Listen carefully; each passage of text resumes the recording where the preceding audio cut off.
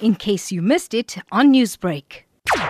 The biggest concern we now have is that obviously your listeners are aware that we saw a tariff increase poultry at the beginning of last year in March, where we saw a huge increase in imported bone-in chicken, which is obviously a very common protein that the South African consumers love.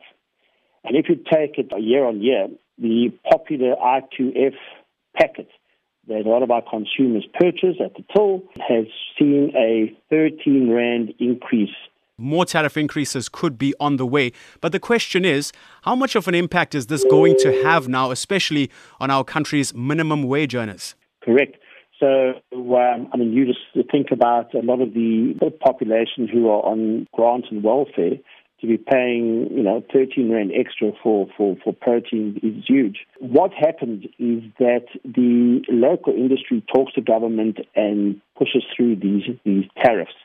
So what happens is that as soon as product is landed in South Africa, imported from various destinations around the world, besides all the other costs that go on top of the landed cost, we now then have a tariff. So you could be sitting the bone-in cut tariff of March last year. We saw a 49% increase already there in terms of our costs. So all that happens is that the local industry then match that imported price.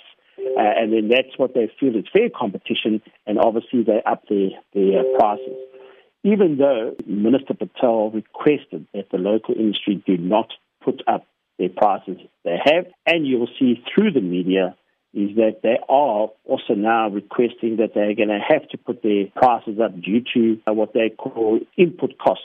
From the association's point of view, what then is the best way to solve the industry's problems? Matthew, we have a poultry master plan in place.